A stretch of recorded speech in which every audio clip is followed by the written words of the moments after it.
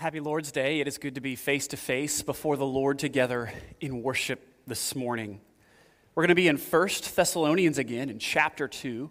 And this morning we're covering sort of part 2 of that 16-verse block that opens the chapter. Remember, we said that Paul has set out to make the argument that his ministry among the Thessalonians, not just his ministry, him and Timothy and Silas. When I refer to Paul as the author of this book, I'm referring to all of them, just so you know. He wants the Thessalonians to know that their ministry among them was not in vain. And part 1 of his argument is that their motivation ultimately was not to please the Thessalonians, but to please God. Therefore, their ministry was not in vain because it was pleasing to God. They carried it out faithfully. Now we are entering into part 2, the second reason that he is laying out that their ministry was not in vain. And it is this, that the Thessalonians have received the message that they preached, not as the words of men, but as it really is, the Word of God. God's Word produced the desired effect in the Thessalonians and is at work in them. That's Paul's argument. And it's important we know contextually he hasn't left behind what he started in chapter 1. He is still seeking to encourage them while he is giving thanks for them. See, all the way back in verse 2 of chapter 1, he's saying, "We give thanks for you all constantly," or without ceasing, "because we know that you are loved by God and chosen by God." And he says, because of how the word came to you. And he's filling that out in chapter 2. How it's produced fruit in you. How it rings out from you, such that you are an example to all the churches in the surrounding area. And so that's sort of the setting that we are in. And the main idea of this passage, before we read it together this morning, is this. Or what I want to encourage you to do, I guess, is to be like the Thessalonians. Receive the word of God not as the word of men, but as it really is, the word of God. That's what I believe God is calling us to do from this passage this morning. Would you stand in the honor of reading God's holy, perfect, and inerrant word together? 1 Thessalonians chapter 2, starting in verse 13. "And we also thank God without ceasing for this, that when you received the word of God, which you heard from us, you accepted it, not as the word of men, but as what it really is, the word of God, which is at work in you believers. For you, brothers, became imitators of the churches of God in Christ Jesus that are in Judea. For you suffered the same things from your own countrymen as they did from the Jews, who killed both the Lord Jesus and the prophets, and drove us out and displeased God and oppose all mankind by hindering us from speaking to the Gentiles that they might be saved, so as always to fill up the measure of their sins. Yet wrath has come upon them at last. This is the word of the Lord. May he carve its eternal truth on our hearts." Would you pray with me? Heavenly Father, we thank you that you have spoken to us in your word. We thank you that when we hear your word proclaimed, we hear not the voice of a mere man, but your voice.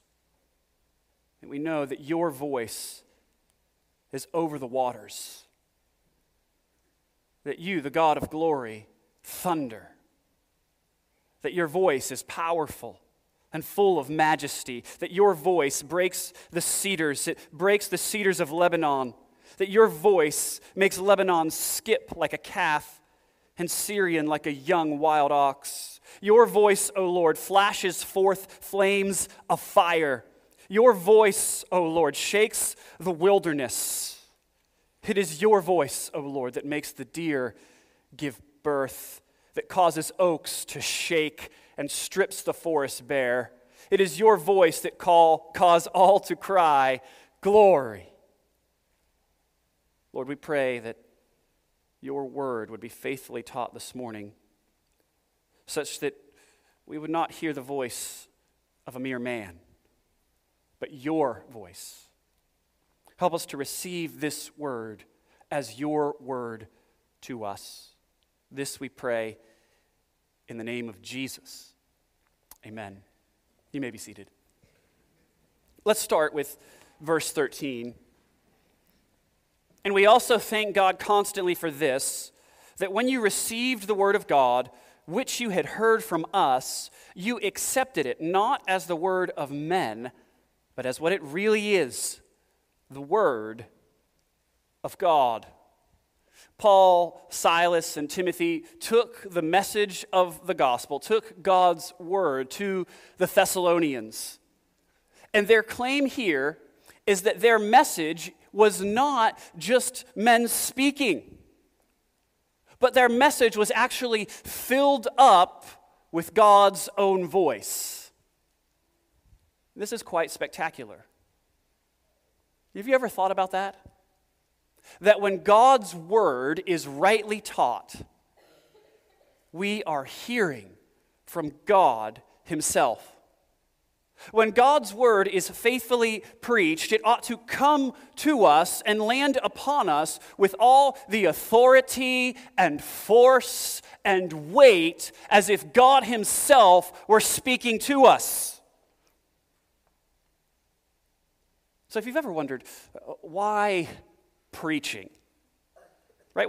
Why do we gather together Lord's Day after Lord's Day and devote so much time to preaching at the center of our life together? You know, if you ever thought, why don't we just during this time have a large group conversation or a panel discussion?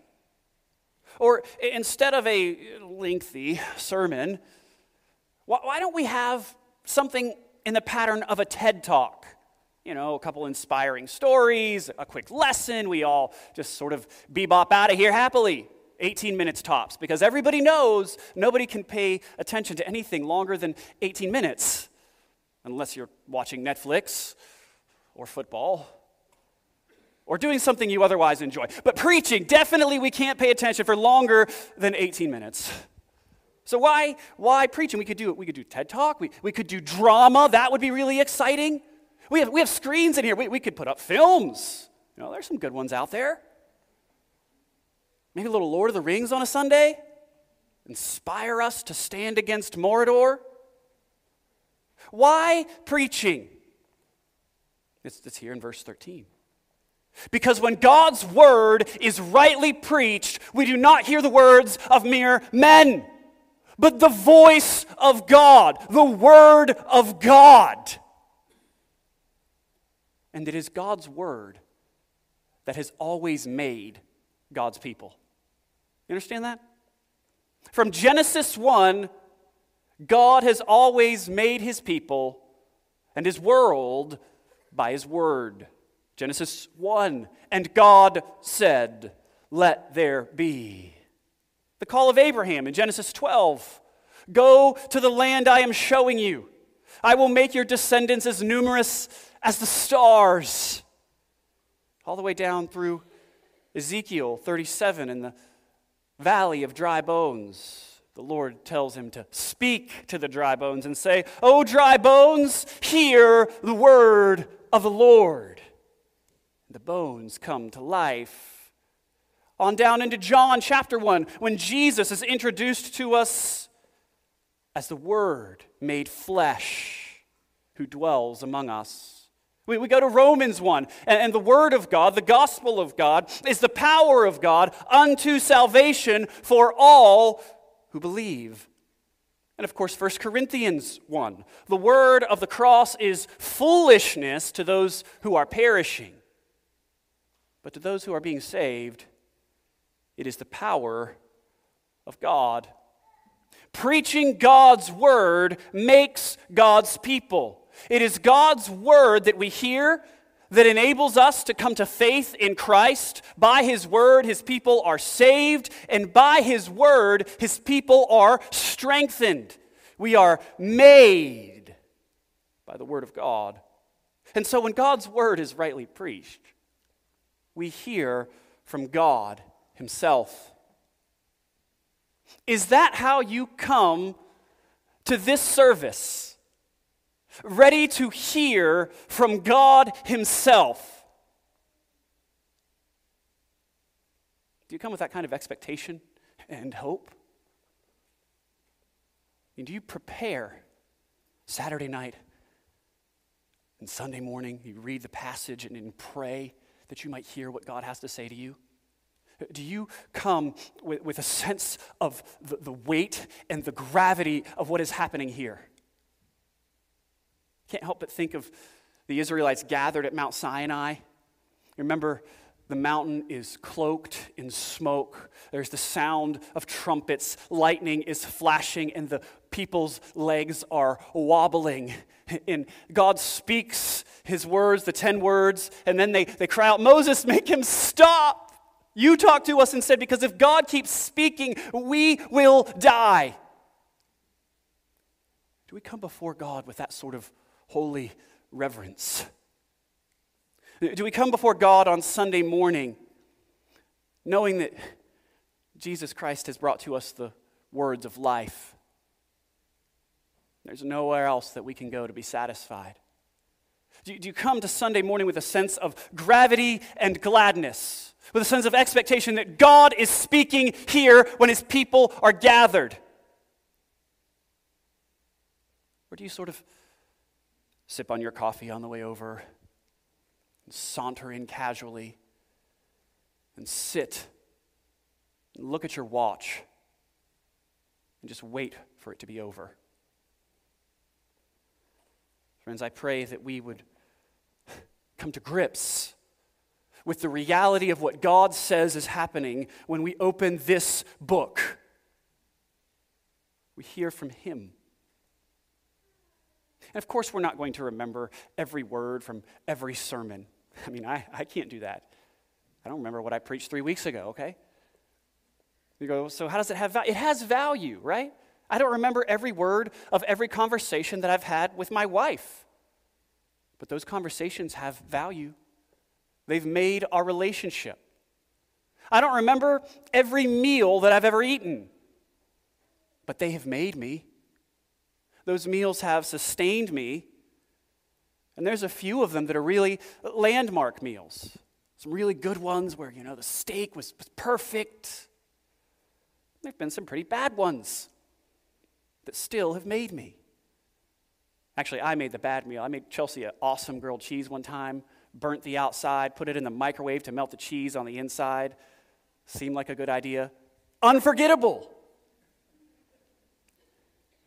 The Lord uses even bad sermons and imperfect preachers to make his people. He works through his word. And it is important that we recognize it is God who is working. The authority that comes from this pulpit does not come from me or from any man. It comes from God's word. So only to the extent that the one proclaiming the Bible, only to the extent that they do that faithfully, is it binding on us. Therefore, we must be good Bereans and test these things with the word. We don't want to ever make the mistake of wrapping up what happens in the worship hour, what happens in the sermon, inside of a person's personality. I think sometimes as churches we are tempted to build the life of our church on anything and everything other than just the faithful, ordinary proclamation of God's word. I mean, and I get the temptation. I can look around the room and I see creative people, smart people, even see a few good-looking people. I think together we could really do some. We could come up with some great strategies and plans for the growth of the gospel, for the building of the church, but it's not that those things are bad things, it's that they're dangerous things. Because if we put our hope in our own strategies and methodologies, and we begin building apart from the Word of God, it's not the church that we are building. It is a monument to ourselves. Unless the Lord builds the house, its laborers labor in vain. We want to make sure that we don't fall prey to the temptation to trust in somebody's charisma or personality or great ideas or the things we can do together corporately. We want to make sure that we trust in the Word of God. Because it's only the Word of God that never comes up empty. I sort of buried this connection last week because I wanted to bring it up this week. But if you look at verse 1 here of chapter 2, Paul says, "You yourselves, brothers, know that our coming to you was not in vain." The word there for vain means empty or void. He's saying it produced what we wanted it to produce. It wasn't without result. But if you think of that word vain or empty and just hold it in your mind for a second and allow me to read to you a passage that you know. Isaiah chapter 55, starting in verse 10. "For as the rain and the snow come down from heaven, and do not return there, but water the earth, making it bring forth and sprout, giving seed to the sower and bread to the eater, so shall my word be that goes out from my mouth.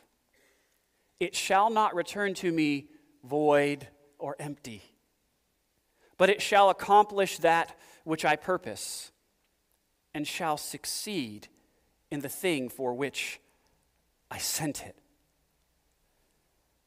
Paul wants us to make that connection. He's saying, we preached the word to you, and it's gone down into your hearts, and it's grown up and produced the fruit that it was intended to produce.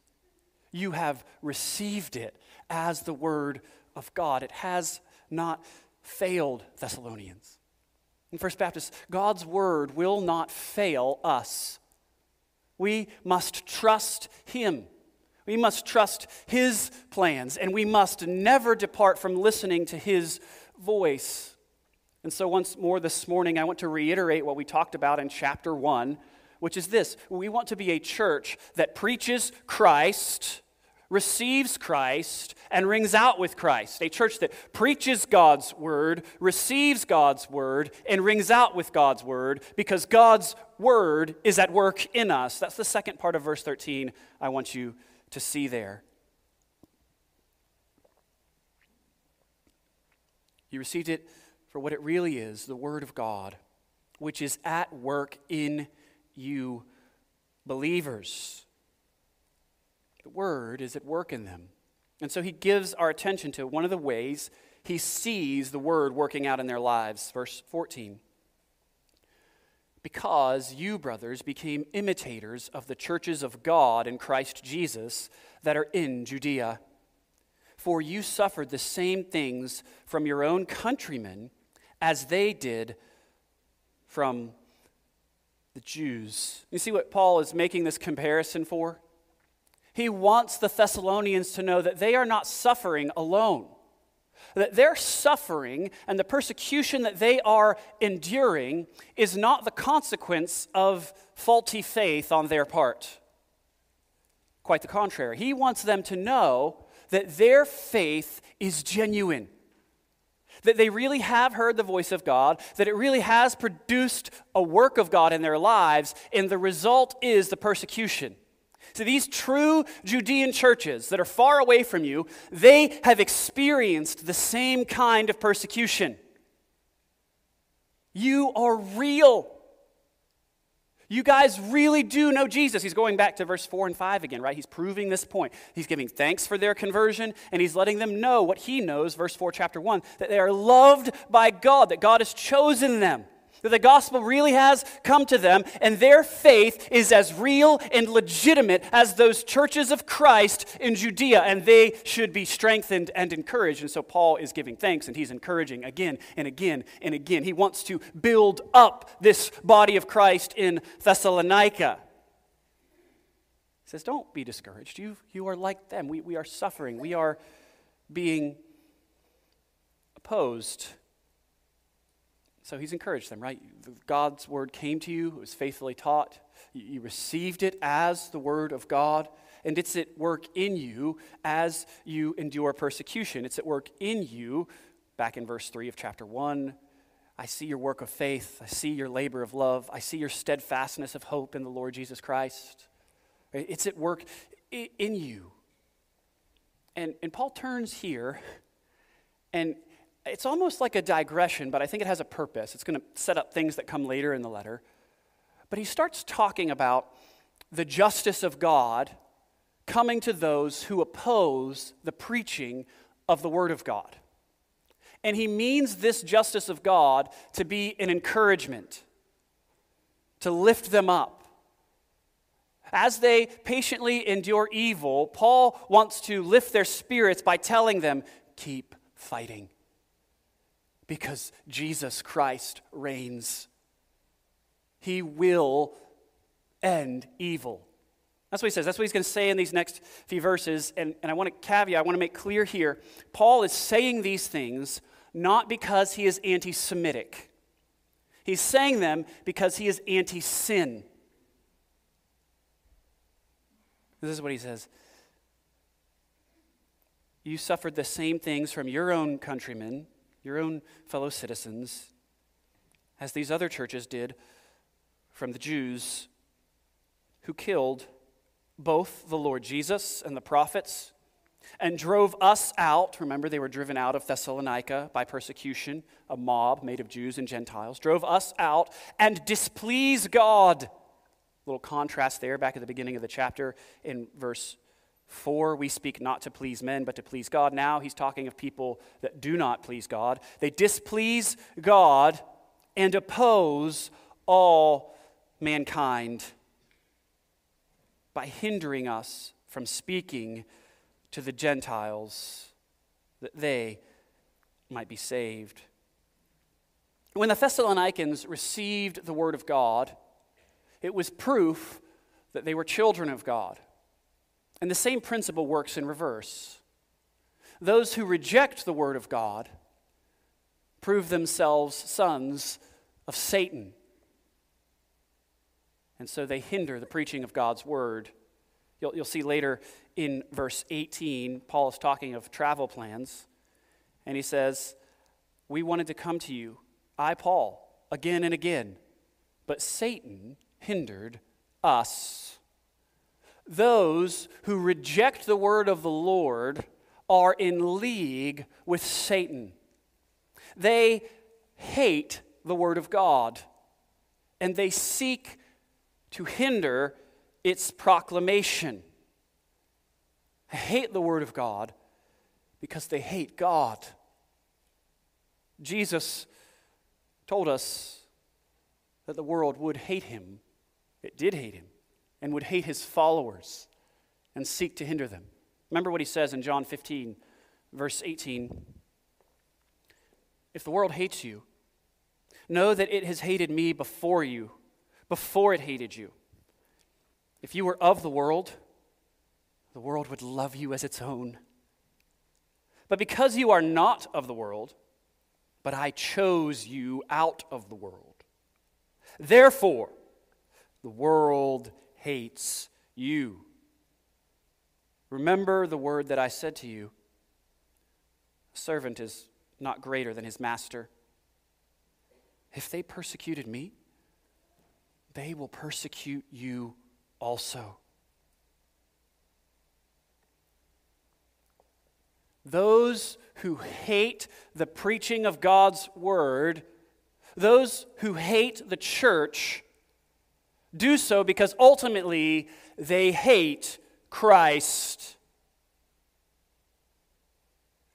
And notice this. To hate Christ, to hate the proclamation of his word, is to oppose all mankind. Did you see that? I think oftentimes those who seek, particularly then and now, I guess, those who seek to silence the preaching of God's word, oftentimes they do so under this false belief that they're doing it out of love. When we're really tolerant and we're open-minded, and so we want to shut down this bigotry taught by Christianity. We don't want them to speak. I mean, you've seen this even overseas, right? We don't even want them to pray. and they think that they're doing something that is loving to their fellow man.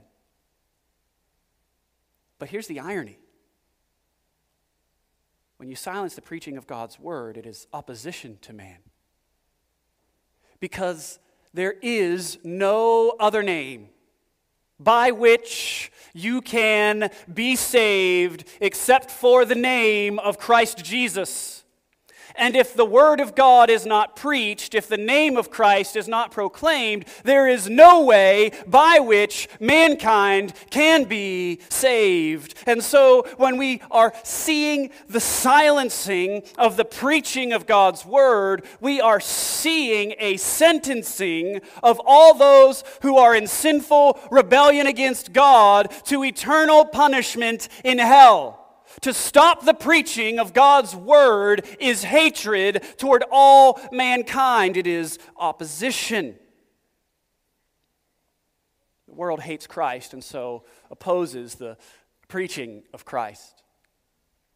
But as I thought about this, I did find myself a little bit troubled. As I began wondering, how do we, who have God's word, hinder its preaching in our own lives, in our homes, in our churches, and in our communities? I mean, do you come on Sunday morning with your ears plugged, hinder the word, not ready to hear it? Maybe you hinder it in your home. Maybe you hinder your family from hearing the gospel because you make good things a priority on the Lord's Day instead of gathering together with God's people. I always say you want to know where your heart really is. Think about how you love to spend your time on Sunday morning. You hindering your family from hearing God's word? Are we hindering our community from hearing God's word because we value our own comfort over and above sharing Christ with them?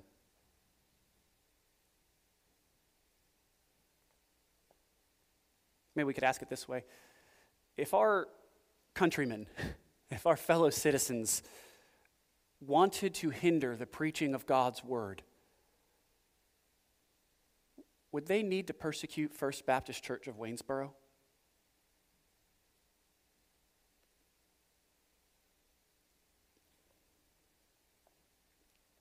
Those who oppose all of mankind hinder the preaching of the Word of God. It is only the proclamation of God's Word that can save God's people. Paul outlines those who hate Christ, who seek to hinder the word. He's bringing to the fore the confrontation that exists in Thessalonica. And now, I told you we were going to get to that note of encouragement on judgment, didn't I? Now it comes. This is what he says. So as always to fill up the measure of their sins, but wrath has come upon them at last. It's tricky to translate that, what comes across as at last. It could be wrath comes upon them completely, wrath comes upon them forever, wrath comes upon them until the end. Some folks think it means that he uses a prophetic aorist, it's called. I'm not a buyer on this, but they basically say that Paul writes in such a way as to cast this wrath out into the future only. Other people argue that Paul has a cataclysmic event that has come upon the Jews, maybe an expulsion from Rome or a famine. He has this in mind, wrath has come on them already.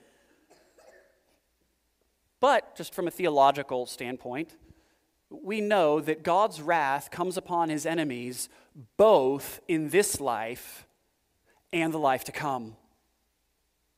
Right? There's already and not yet to it, just like our own salvation. Right now, we are saved. We are being saved, and we will be saved, right? We enjoy relationship with God now already, and then we will enjoy it to the max. And I think the same thing applies to God's wrath against his enemies. Think of Romans 1, right? His wrath is being revealed. Those who are opposed to God are under God's wrath right now and will be even more fully when Christ returns to establish his kingdom. And Paul wants this to be an encouragement. See, one of the things he says here, so as always to fill up the measure of their sins. He's saying there's a limit to how much they can persecute you before God is going to act. And he already has begun acting. Made me think of Genesis 15:16. Remember, the Lord makes a covenant with Abraham there. The animals are all cut in half, and Abraham falls asleep, smoking pot between the animals. It's a really neat chapter. But one of the things he says is, you're going to go up into the promised land, but not yet, not yet. Your progeny will go into the promised land once the sins of the Amalekites, not Amalekites, Amorites is full. Let me just read it. Verse 15 of Genesis 15, as for you, you shall go to your fathers in peace. You shall be buried in a good old age, and they shall come back here in the 4th generation, because the iniquity, the sins of the Amorites is not yet full, is not yet complete, has not yet reached its full measure. You see, Paul wants them to know that God pays off his promises, that justice will come. Is coming in this life, and it is to come in the next. He wants them to know they can endure because God's wrath is coming. They will be victorious. Even though their blood is poured out, even though they are slandered, victory is coming.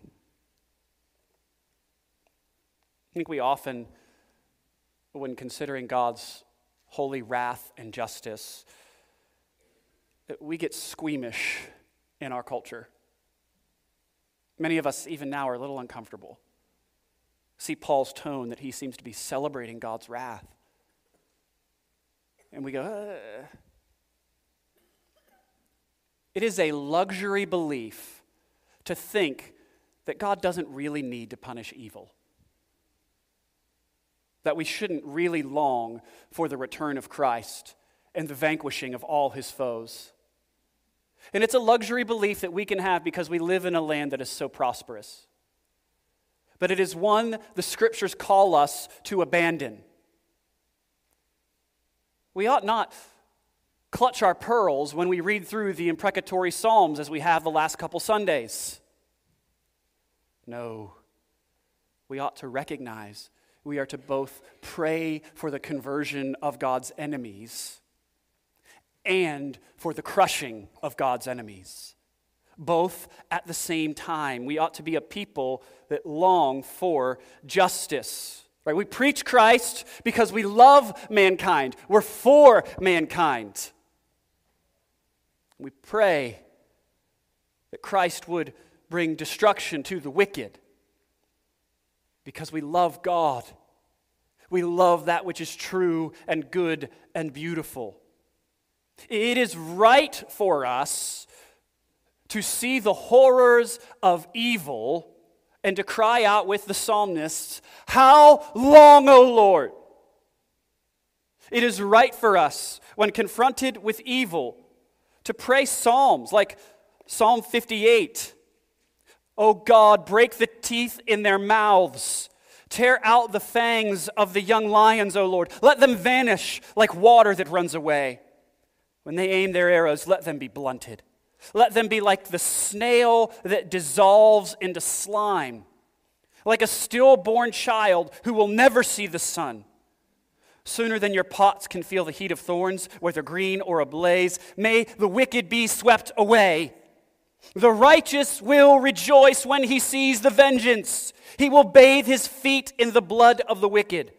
Mankind will say, surely there is a reward for the righteous. Surely there is a God who judges on earth. The fact that there is a God who judges on earth ought to inspire us unto faithfulness in the midst of persecution, in the midst of evil, in the midst of hardship. We look to the end knowing that Jesus Christ brings his kingdom in perfect peace, and he does so by defeating the enemy. Sometimes he defeats the enemy by way of conversion.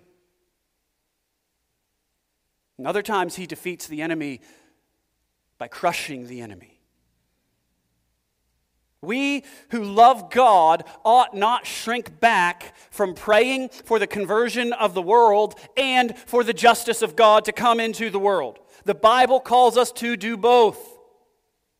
I mean, you want a right now example? I'm sure many of you have thought of it already.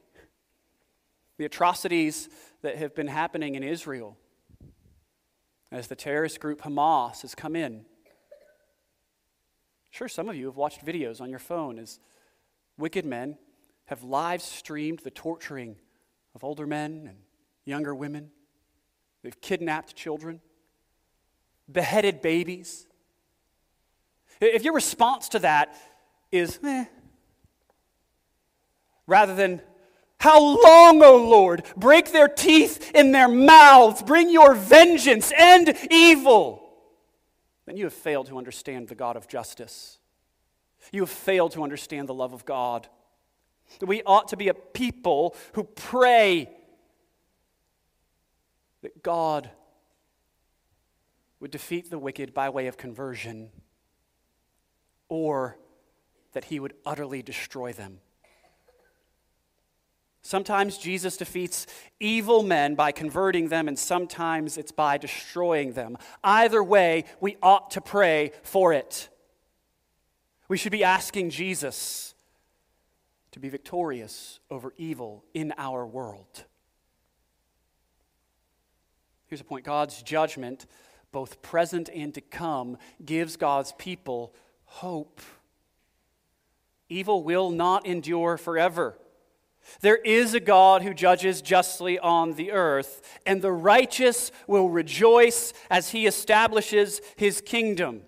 The God of peace will soon crush Satan underneath your feet. Hallelujah! This truth gives us hope.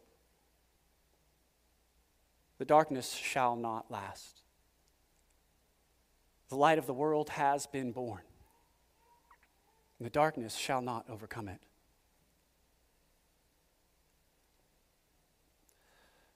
This truth gives hope to us who are in Christ.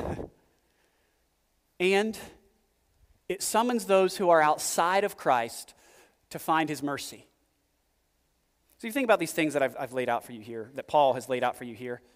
Who killed the Lord Jesus and the prophets, who drove us out, who displease God and oppose all mankind by hindering us from speaking, hindering the speaking of the gospel.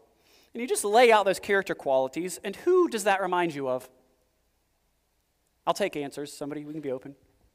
Anybody in mind? Nobody's brave this morning. Paul himself, a Jew, who opposed the preaching of God's word. What does the scripture say? Acts chapter 8, verse 1. Saul approved of Stephen's execution, and there arose on that great day a persecution against the church in Jerusalem, and they were all scattered throughout the regions of Judea and Samaria, except the apostles. Devout men buried Stephen and made great lamentation over him. But Saul was ravaging the church, and entering house after house, he dragged off men and women and committed them to prison. Saul, speaking of himself in Acts chapter 26, starting in verse 8, he's testifying now. He's been converted. He's before King Agrippa, and he says, "Why is it thought incredible by any of you that God raises the dead?" I love that line. "I myself was convinced that I ought to do many things in opposing the name of Jesus of Nazareth, and I did so in Jerusalem. I not only locked up many of the saints in prison after receiving authority from the chief priests, but when they were put to death, I cast my vote against them, and I punished them often in all the synagogues, and tried to make them blaspheme. And in a raging fury against them, I persecuted them, even to foreign cities. In this connection, I journeyed to Damascus with the authority and commission of the chief priests. At midday, O king, I saw on the way a light from heaven, brighter than the sun, that shone around me and those who journeyed with me. And when we had all fallen to the ground, I heard a voice saying to me in the Hebrew language, Saul, Saul, why are you persecuting me? It is hard for you to kick against the goads. And I said, Who are you, Lord? And the Lord said, I am Jesus, whom you are persecuting. But rise, stand upon your feet, for I have appeared to you for this purpose, to appoint you as a servant and witness to the things in which you have seen me, and to those in which I will appear to you, delivering you from your people and from the Gentiles to whom I am sending you, to open their eyes so that they may turn from darkness to light and from the power of Satan to God, so that they may receive forgiveness of sins and a place among those who are sanctified by faith in me. Paul, who opposed all mankind by hindering the preaching of the gospel, well, he was made into perhaps the greatest preacher of the gospel. I think this is why he writes in 1 Timothy 1:15, this saying is trustworthy and worthy of full acceptance, that Christ Jesus came into the world to save sinners, of whom I am the foremost. But I received mercy for this reason, so that in me, as the foremost, Jesus Christ might display his perfect patience as an example to those who were to believe in him for eternal life. My non-Christian friend, God's wrath is coming. It is rightly aimed against you. You are evil. You are a child of Satan, a child of the darkness, because you do not live your life according to God's word. You do not trust in God's Son, and that sets you at loggerheads with him. He will treat you as the treasonous criminal you are. He will punish you justly according to your sins.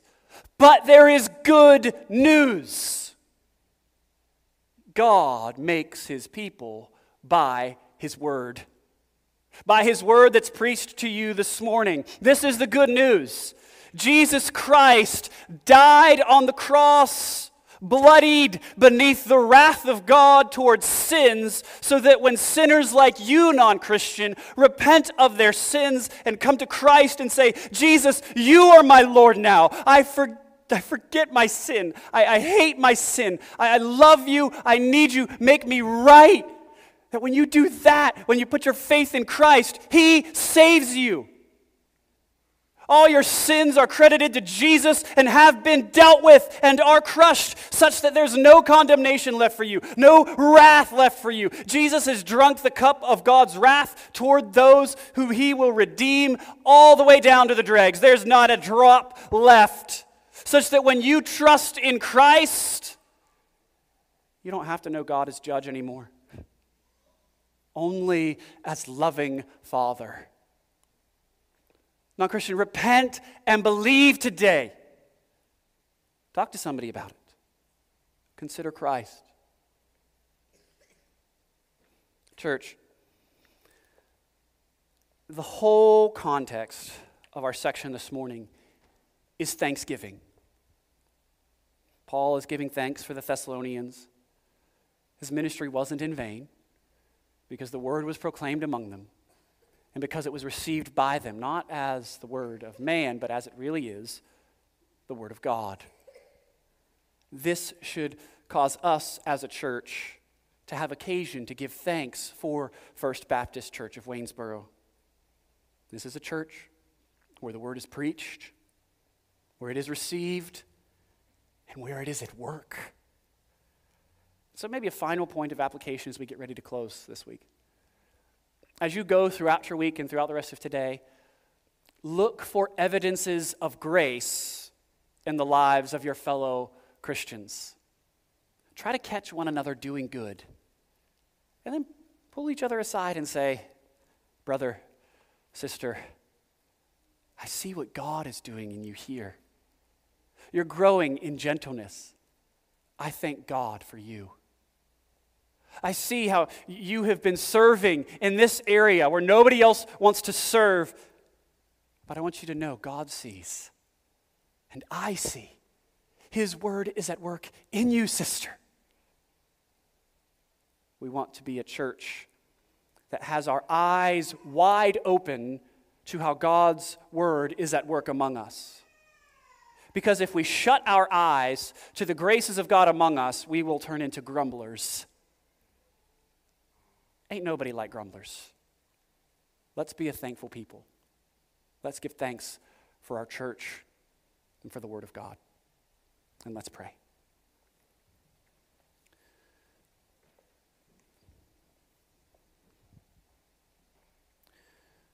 Gracious Heavenly Father, thank you for loving us, for choosing us, for giving the gospel to us, not only in word, but also in power and in the Holy Spirit, and with full conviction.